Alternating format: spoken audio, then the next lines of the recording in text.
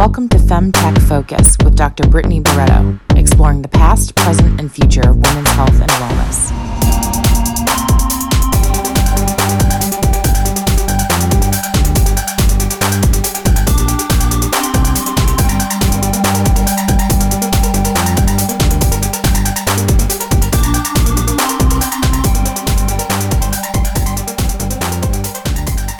Welcome to the FemTech Focus podcast, where we have meaningful and provocative conversations with FemTech experts. These academics, doctors, and innovators tell us about the past, present, and future of women's health and wellness. In today's episode, I interview Rachel Braun Scherl. Rachel successfully built and grew Sempre Laboratories, a venture-backed women's sexual wellness company. Sempre Laboratories developed topical products to help heighten women's feelings of desire and arousal. This company was successfully acquired by Innovuse Pharmaceuticals in 2013. Rachel calls herself a Vagipreneur. Vagipreneur, y'all. That's amazing. I love it. And has been recognized by numerous publications, Best 50 Women in Business, Smart CEO Bravo Award, JWI's 10 Women to Watch, and so many more. She published her book in 2018 titled Orgasmic Leadership, Profiting from the Coming Surge in Female Health and Wellness. You have to read this book as soon as possible because it's full of insights pertinent to the femtech community. This was a badass episode. I hope we have Rachel back again really soon. Enjoy. Rachel, welcome to the show. So great to have you. Thank you so much. It's great to be with you this afternoon. I am really excited to have someone on our podcast who calls themselves a Vagipreneur. That is amazing, and a term that I would like to start to call myself, honestly. We're going to get into what that even means, but so awesome. Why don't you tell our listeners a little bit about your background? So I've spent my career building brands and businesses, both for myself and for other people. I have a psychology degree undergrad, and then I went to Stanford for business school. And from there, I went to Johnson & Johnson, where I worked on the Tylenol business. And what's important about that, there are a number of things, is I got the foundational training in brand management, which is a very cross-functional approach to business building. But the people that I met there and the relationships that I built have sustained me throughout my professional career. So when I've done strategy consulting, which I've done the majority of my career, those are my clients. You know, I work every year. My largest clients are people who somehow are traced back to J&J when I was there in the 90s. I'm working with a client right now who I've known for 20 years. I originally met him at Johnson & Johnson. He's now head of his third organization. And, you know, I'm honored that he brings me along to deal with those issues. About 11 years ago, with my business partner, Mary Yench, we were exposed to an opportunity for a product that improved arousal, desire, and satisfaction for women of all ages and life stages. And we, at that point, for the first time, raised venture capital, bought the asset, and built a company. So that I've always been in women's businesses, and I've worked in businesses that affect women from the tops of their heads to the tips of their toes. But the real focus on sexual health, women's health, reproductive health started about 12 years ago with this foray into this business, and has continued since then. So it's now been 12 years plus that I've really been focused on women's needs and the businesses that support them from menstruation through menopause. Wow, you're an OG, as they like to say, right? You're original gangster in women's health and wellness. I love it.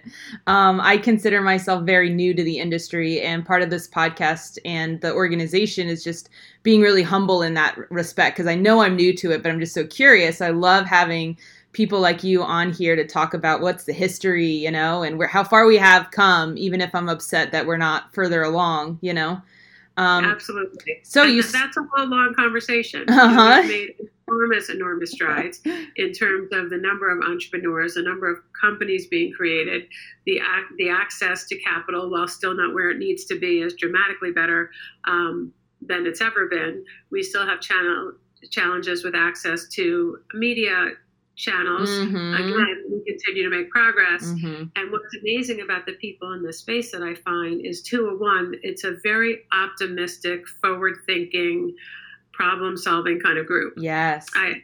during quarantine, I started this series called Quotes from Quarantine, where I interview leaders in different areas of femtech, sex tech, and women's health. And the reason that I chose to focus on that space is twofold. Being in this business is challenging for many of the reasons that we'll talk about, social taboo, fundraising, and many other factors.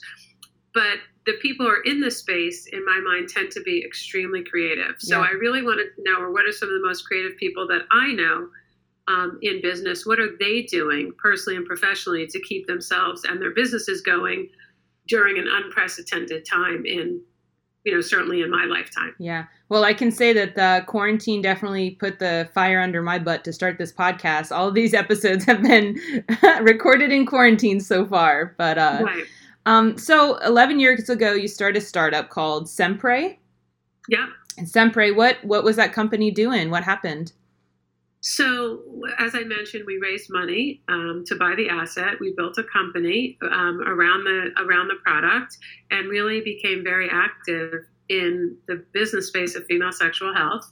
At that time, we went to 100 different media outlets, online, cable, network, radio stations. It didn't matter, and 95% of them said no, meaning, no, we will not take your money to advertise, even though we had a very professional approach to advertising and we had a clinically proven product. And there was essentially no real reason not to take our ads. Was it a drug? No, it was topically applied. Topically, okay. To the outer lips of the labia. Within a couple of minutes, 10 to 12 minutes before engaging in activity, and then it peaked in 10 minutes and tailed off in 45. Okay. And you could use it over and over again. So there were a lot of amazing things about it. No drug-drug interactions, estrogen-free, paraben-free, hormone-free. And what we found when we started to try to build it through advertising was that, again, as I said, no one would take our ads. So that sparked a creative idea in our heads that if we couldn't buy media, we were going to earn it. So after I love the hustle. I love the hustle. But our first article came out on a Tuesday in September in the New York Times about the disparity between men and women's advertising. Mm-hmm. The next day, we were on The View and Good Morning America. And the following week, we did a 7-minute segment on ABC News. So the strategy, and many companies in this space are still using if you can't beat them, join them kind of strategy, and creating noise about the disparity, but in a positive way. Mm-hmm. That's really when I started talking publicly and frequently and loudly and passionately about the business of female health. So we built that company. We sold it in 2013, and I stayed in the space working with both large and small companies in this whole big complex world of female sexual health. So menstruation, menopause, hot flashes, fertility, infertility, disease prevention, incontinence, birth control, you name it. I've spent some time, a lot of time on those topics. Yeah, femtech is not niche. People are like, what are you going to talk about in your podcast? I'm like, there's literally not enough episodes for us to cover it all. There's so much to talk about. Absolutely. Yeah. And one of the things that I do is when I'm coaching entrepreneurs who say, what if I'm meeting with people who don't care about female health? I said, quite honestly, from my experience, we don't need them to care about it. We need them to understand how they're going to make money from it. Yep. So you need to speak in a language that they understand. Mm-hmm. So 43% of women have sexual concerns and difficulties. That's 40% more than men who have ED. A third of women never have an orgasm. 33% of women have incontinence symptoms. Close to 50% of pregnancies every year are unwanted or missed time. These are big, big, big societal challenges that require big thinking and will support enormous businesses. And we're starting to see venture capitalists and even I would call more creative sources of capital, funds created for diverse leaders, or even one specifically focused on female health, really understanding the economic opportunity. Yeah. Well, I was going to ask this later, but you kind of brought it up now. If there's an aspiring entrepreneur and they want to do something in femtech, what are maybe the top 3 things you say you would tell them to look into in terms of what is really, really needing to be disrupted right now? In terms of Business areas? Yeah, business areas. So they want to do a startup. They want it to be in femtech, but they don't know in what, area. Right. Well, I think there are a couple of different areas, and all of them are getting more crowded every day. But I would say menopause, which is not one thing, is an area that absolutely is being targeted more and more, and there's huge opportunity. So whether it's the symptom relief part of it, whether it's the education part of it, and that's not to suggest that there aren't people doing it now. They're starting to more and more. Incontinence is quite often a symptom of menopause. It's also something that happens after women give birth. So I would say incontinence, both related to menopause and not. I would say other symptomatology of menopause. And I would also say this whole big world called education. And most of the companies that I work with and that are in this space do have some combination. No one's selling vibrators and not telling you anything about sexual pleasure. No one's dealing with incontinence without talking to you about how the symptoms interfere, what's happening in your body so that you can come to a better solution. What's interesting when you put female entrepreneurs in charge of these is incontinence is one of my favorite examples. The people developing the devices right now talk about reducing the symptoms, and that ultimately one of the benefits, in addition to leaking less or having to spend less time searching for bathrooms, is that they might enjoy more sexual intimacy. That was not part of the discussion in my mind before women were leading these businesses. We talked about how many things did you have, and there are pads, and there were at that point not very elegant solutions. But now it's much more about looking at her as an entire human being. Yep. Wow. What is a Vagipreneur? So the article that I mentioned in the New York Times was written by this journalist who, we think is brilliant, by the name of Abby Ellen. And we were talking to her about the business of female health. And she said, "Oh, so you're a Vagipreneur." And I said, "I love that." And, we experimented and we'd introduce ourselves that way and people got it. And we'd say Vagipreneur is the person in the business of female sexual health, reproductive health, and used it so often, it was so useful that I picked up the phone and called Abby and I said, "This is your word. You made it up." And I, every time I talk about it, I give her credit. I refer to her in the book. I said, "Do you have any intention of using this? Because if not, I would like to own it." And I'm going to use for it. And then I went through the process and I trademarked it. That's amazing. So does that mean that I can't call myself a Vagipreneur, or do I have to give you royalties if I do? Just to know. Huge royalties. Feel free to use it. There are lots of us out there. And it was meant to not just describe the work I do, but the work that lots of other people do. So okay, cool. Yeah, because I was doing some research on you and I was like, oh my gosh, talk about a role model. That's if I was a kid and, someone asked me what I want to be when I grow up, it's now Vagipreneur. Wow, I love that. And one of the interesting things about this, I had written a book in the space called Orgasmic Leadership, Profiting from the Coming Surge in Women's Sexual Health and Wellness. And what is so interesting is one of the observations that I make in the book as I'm interviewing 36 people who have made a contribution to the space is very few people wake up and say, "I want to talk," grow up and say, "I want to talk about vaginas all day." I probably wanted to be a firefighter or a ballerina. I definitely wanted to be an Olympic gymnast or figure skater. So never in there was a Vagipreneur. But because the topics are so personal and because the opportunity is so big and because the barriers are so severe that you really do have to bring a passion to it. Yep. And for me, part of being a Vagipreneur is just this passion to make a change. And it's not just to do better in the world, which is critically important. It's to solve problems and have economic means so that you can make an impact in the world. One of the things that I often say when I speak to entrepreneurs who are interested in this space is it does not have to be a nonprofit. There's nothing wrong with a nonprofit, but there's also nothing wrong with making money and then figuring out where you want to disperse your profits. Yeah. And so many of the companies in this space are absolutely fundamentally tied to using their growth and their finances to provide products to people in need. Many of the companies associated with menstrual health donate products. They They support factories because in developing countries, a young woman or a girl misses 7 to 10 days a month of school. I'm sorry, 3 to 7 days a month of school or work due to not having proper access to menstruation. Mm-hmm. So you can do good and make a lot of money and make the world a better place and give people greater access. Mm-hmm. And that's all wonderful. And it's all integrated in this space, which is one of the things I really love.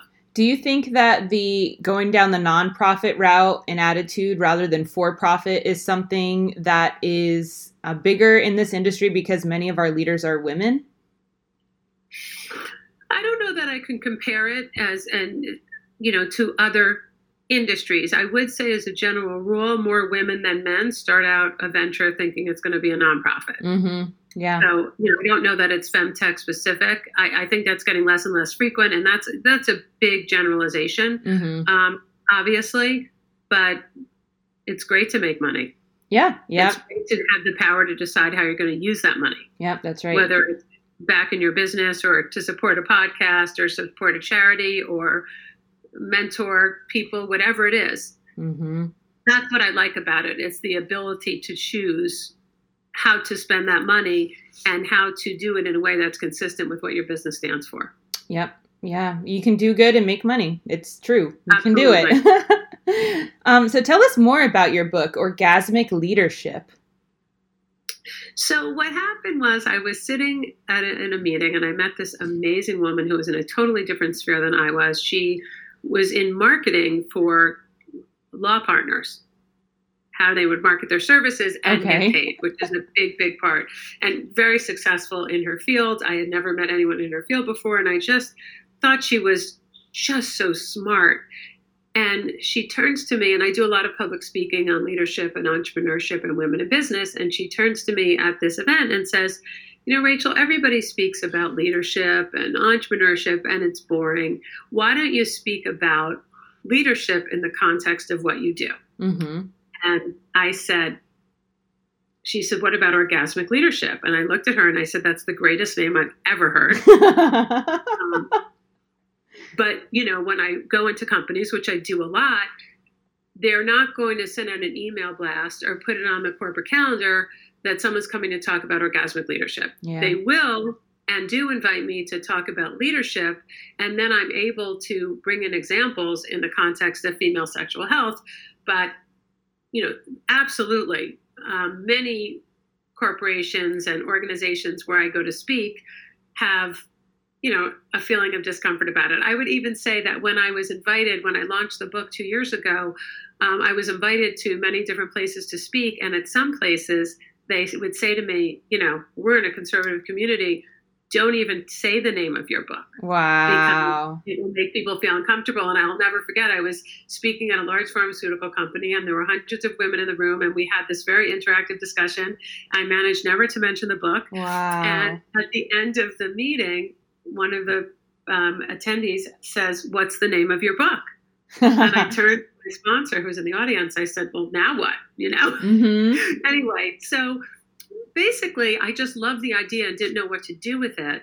And a couple months later, an idea popped into my head that this was either a book or a series of articles. And I reached out to about a half a dozen people I knew in the space and did formal interviews. And that grew into, I completed over 3 dozen of entrepreneurs in femtech and women's health, educators, healthcare practitioners. And the result of it was a book that talks about how people in this space are doing really amazing things, capitalizing on existing business trends, like changes in technology, whether that's distribution technology, whether it's materials engineering technology, new models around social impact, new approaches to education. And it really, at its heart, is a business book, because that's how I approach the category. Mm-hmm. But the stories and the people are just so fascinating. Wow. Can you tell us about one of the femtech people that you interviewed in the book? Sure. So one of them is a young woman by the name of Suhani Jalata, who I stumbled across. I didn't know her. Mm-hmm. This was years ago. I read about her in the alumni magazine. We both went to the same college. We both went to Duke, clearly decades apart. And she had started this business. She had grown up in relative comfort in India and had been very conscious about the living conditions of women in the slums of Mumbai, and had wanted to have an impact on finding a solution to that. She ultimately, long story short, created a foundation through which she helped women literally manufacture and create their own sanitary protection and then learn how to sell it, women in the slums of Mumbai. So speaking in the language, in a culture where the community could understand one another. And what to me was so brilliant about it is not only was she providing solutions for menstrual protection, but she was giving them an economic engine to literally change the trajectory of their life. Yeah. And she's just this amazing person. And one of my favorite parts of the story is in 2016, she was named Glamour Magazine's College Student of the Year. And at that time, an actress who was famous took an interest and then went and visited her and her workers in India. Fast forward, Meghan Markle and Prince Harry decide to get married. Meghan Markle had been the actress who had come to see her in India after meeting her at the Glamour College Women of the Year Award. And in lieu of gifts, Harry and Meghan said, please give to one of these 7 organizations, one of which was Suhani's. And on top of that, she and some of her team were invited to the royal wedding, and they went. So I just of course they went. I love her problem solving. I love her understanding of the community that she's in. I love the idea that she created an economic vehicle for people, and how cool to be at the royal wedding. But there's dozens of stories like that people who gravitate towards this space are interesting. They're passionate. Literally at least 50% of the people in the book created a business around solving a personal problem that they didn't see a solution to. Yep. And rather than throwing their hands up and saying there's not a solution, they looked for a solution, and then they said, you know what, this is a business. Yeah. And they're doing, whether it's discovering that they had vaginal dryness or figuring out that they didn't like the environment in which you would buy sex toys, or better solutions for incontinence or sex education, all the areas that you and I have talked about. People doing really fascinating things. Amazing. Around finding solutions. Well, we're definitely... Go ahead. We're definitely going to link your book up with our podcast description. Everyone who is a listener, I think, is going to love the book. I just ordered mine, so I'm really excited to dig into that. You mentioned that the Femtech initiative that one founder took, it also provided economic benefits beyond just, menstrual help for these women. And I, am on this, march and this shout that I say that if you improve women's health and wellness, first of all, you improve everyone's health and wellness. You improve the families. And the statistics support that. Yep. And I've also been on this train of if you improve women's wellness, you improve economy, right? So if women are feeling better, they're in working and they're more present and they're not taking time off, or they're, if we can innovate moms in the workplace and, innovations around breastfeeding, maybe we can actually push women up higher in, different levels of their job. And do you have anything to say to that? Because I've just kind of been spitballing it. So it sounds like you have some more data or experience about it. There's definitely data to suggest that as women rise, the entire community and economy rises. And the particular example of Suhani is she provided a solution so people don't have to miss work or school, and gave them the tools to have a business. So both of those things in combination really made a difference. Going to fertility, and this is a tangent to what you said, one of the things that companies are now doing is, and high and employees who are sought after, they are looking at the benefits that companies offer as a way to entice them. Do they have generous fertility benefits? Will they help me with IVF if I have an issue around that? I absolutely do believe, and again, there's data that suggests that, companies that have diverse leadership, including women, do economically better. And, as a society, that there's an impact on how we treat women and children in terms of the health of the overall economy. So I 100% believe that there's lots of people doing research that supports that. Yeah. And, particularly when you're in a business of serving women's health, that is really where the rubber meets the road. These are businesses. These are also solutions for women who want to be in business and maybe couldn't have balanced the work-family dynamic. I won't even say balance because that's really just a pipe dream as far as I'm concerned. Yeah. So you worked at J&J, right? You've worked with these large corporations, these big names, and now you also mentioned that you have a book with the word orgasmic in it, and you do talks where they say, by the way, don't say your book title. What do you have to say for our listeners when we think about how can we change the discussion at the high up level, right? So we're all here talking about vagipreneurship and stuff, right? But how do we get the heads of J&J, political leaders, people who are potentially filtering out the word vagina? How do we get them to start saying it? Because a lot of our guests mentioned that if we can start saying vagina more, we can start bringing up like what is wrong with vaginas and how we should improve the health of vaginas, and that whole thing. So, my approach has always been to have a dose of humor with it, to make people feel more comfortable. And just a quick example, when we were raising money for my first company in this space in 2008, which is interesting that now we're in quarantine, and that's a lot of the analogies that people are making, is when we found that we couldn't get their attention talking about the seriousness of, the lack of satisfaction and how the conversation wasn't happening and women didn't have a language, and we're in decade 3 of a world with erectile dysfunction drugs, and bigger, longer, stronger doesn't apply to how women talk about sex. They don't speak about it like a performance activity. And when we took a serious approach, we sort of didn't get the attention that we wanted certainly in the first 2 meetings. You're in venture capital now, so the most important thing you do in a meeting is get another meeting. That's right. You can do that if people aren't asking strategic questions. And so in the first 2 meetings that we went into, men, primarily men in the room, backslapping and laughing, and you could hear them whispering about their, exploits from high school or college or whatever it was. And finally, we came up with a strategy because we couldn't get their attention. Yeah. And it's the story I tell. I happen to have $100 bill in my wallet, which I never do. I don't usually have 2 nickels because I like to track everything, so I don't use cash. And Mary and I discovered this, and we didn't know if it was divine intervention or dumb luck. But we go into the next meeting and we take the $100 bill and slam it on the table and say, "Here's a $100 bill. If anyone asks us a question about the category that we can't answer, or makes a double entendre that we haven't heard before, or a sexual innuendo that makes us blush, if any of those things happen, this $100 is yours." Then we paused and said, "She likes it more. She wants to have it more. Let's talk about the business model."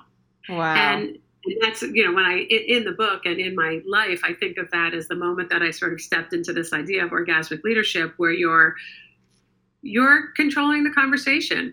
At that moment, it's not that they didn't know we were serious business people before, but in that moment, what we did is we said, "You can't embarrass us, have at it. Yep. You can't embarrass us. We're happy to talk about any of the business aspects, and we would love you to give us an opportunity to talk about the business opportunity reflected here. But if you're going to be embarrassed, you're sort of going to have to take ownership of that." Yeah. And it really does change the conversation.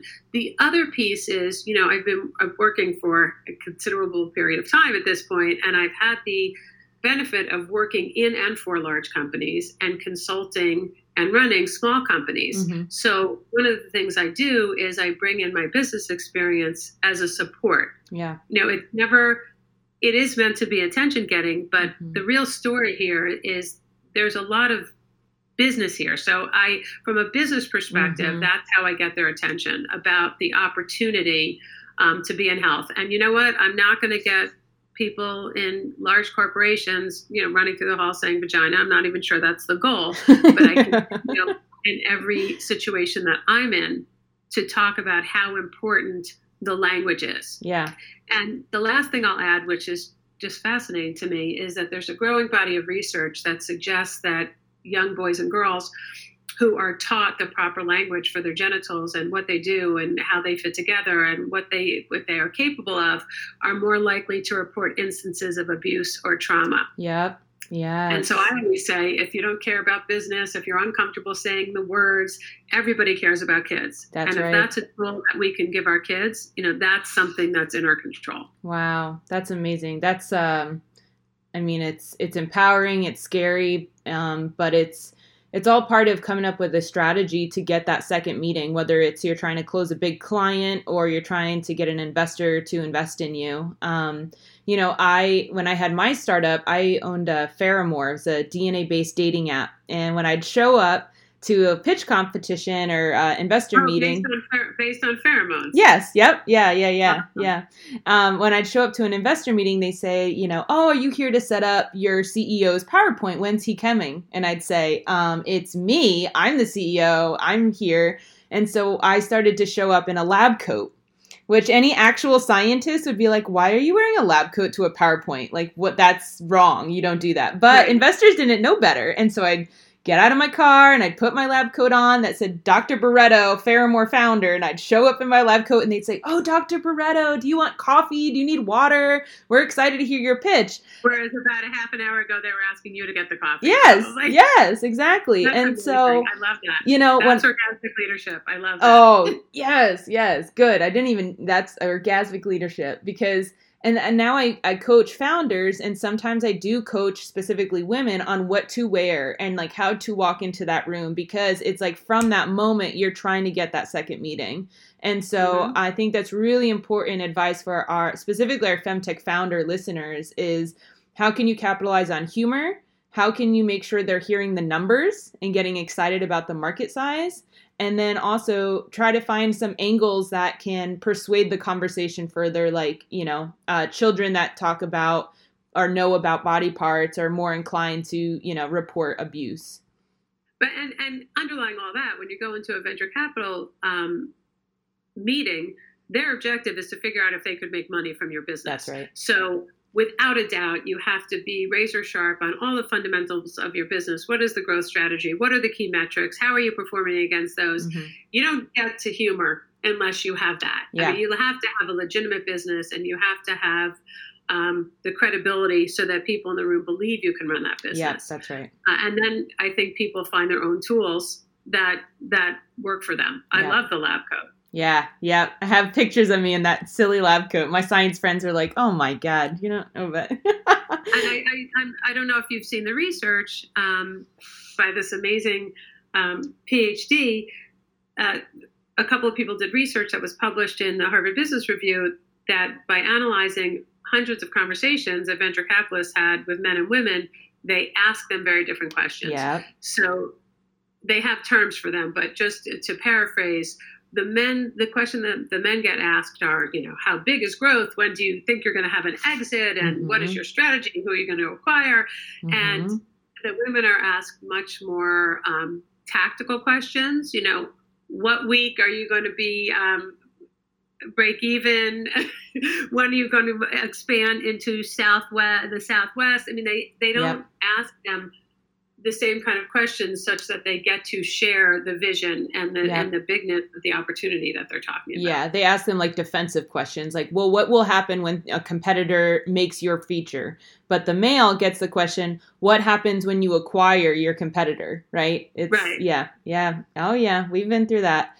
So that's what I say even more important is to go in with, you're going in as a business person. And the reason I think it's important to understand the kinds of questions that you might get asked, and the reason it's important to know the percentage of funding that goes to women is so that your business story is even sharper. That's right. Because it requires you to be an even better storyteller, an even better salesperson, and communicate the sense of confidence that they need to overcome what might be unconscious bias. Yep, that's right. Rachel, I could literally talk to you all day about all of these topics, but we like to ask all of our guests a question. And that question is, what does the femtech as an industry need the most right now? Two things I would say. Easier access to capital And then some synchronization isn't the right word, some consolidation. Mm-hmm. So there are certain areas of femtech, there are lots of businesses. I feel like we could combine back-end infrastructures and have some economies of scale. So those would be the two things I would say: access to capital and consolidation in certain areas. That's right. My fantasy is to have a company where you roll up many of the different existing companies and you basically are a platform. Yes. And a go-to for a broad range of needs for women. And you can never have a company that meets all the needs for mm-hmm. women, because we're so complex, and mm-hmm. certainly our sexual response system is so multifactorial mm-hmm. and has so many different systems at play. But the idea that we could even have stronger companies. Mm-hmm. And then the last piece is we need some enormous exits. So money talks. Yep, that's right. Rachel, this has been so much fun. Thank you so much. And we'd love to have you back on the podcast again and dive deeper into any of these topics. Thank you so much. It's great to talk to you. I love talking about all things femtech and sexual health related. So I appreciate the opportunity. Thanks, Rachel. And I hope you're staying well and healthy during this time in our history. Yep. Yeah, definitely. Well, thank you so much. Talk to you soon. Sounds good. Bye-bye. Bye. Thank you for listening to my interview with Rachel Braun Scherl. She is a wealth of knowledge on femtech because she's an OG in the industry. For those that don't know what OG means, I'm referring to her as an original gangster. She's a pioneer. I'm so grateful we're able to get such high caliber leaders on this podcast. If you enjoyed hearing about Rachel's work and you have already put her book in your Amazon cart, then please support the podcast by subscribing, rating, and reviewing. Until next time, keep innovating, and remember, improving women's health improves everyone's health. So start that fertility company, invest in that menopause deal, and tell everyone you know, femtech is the future.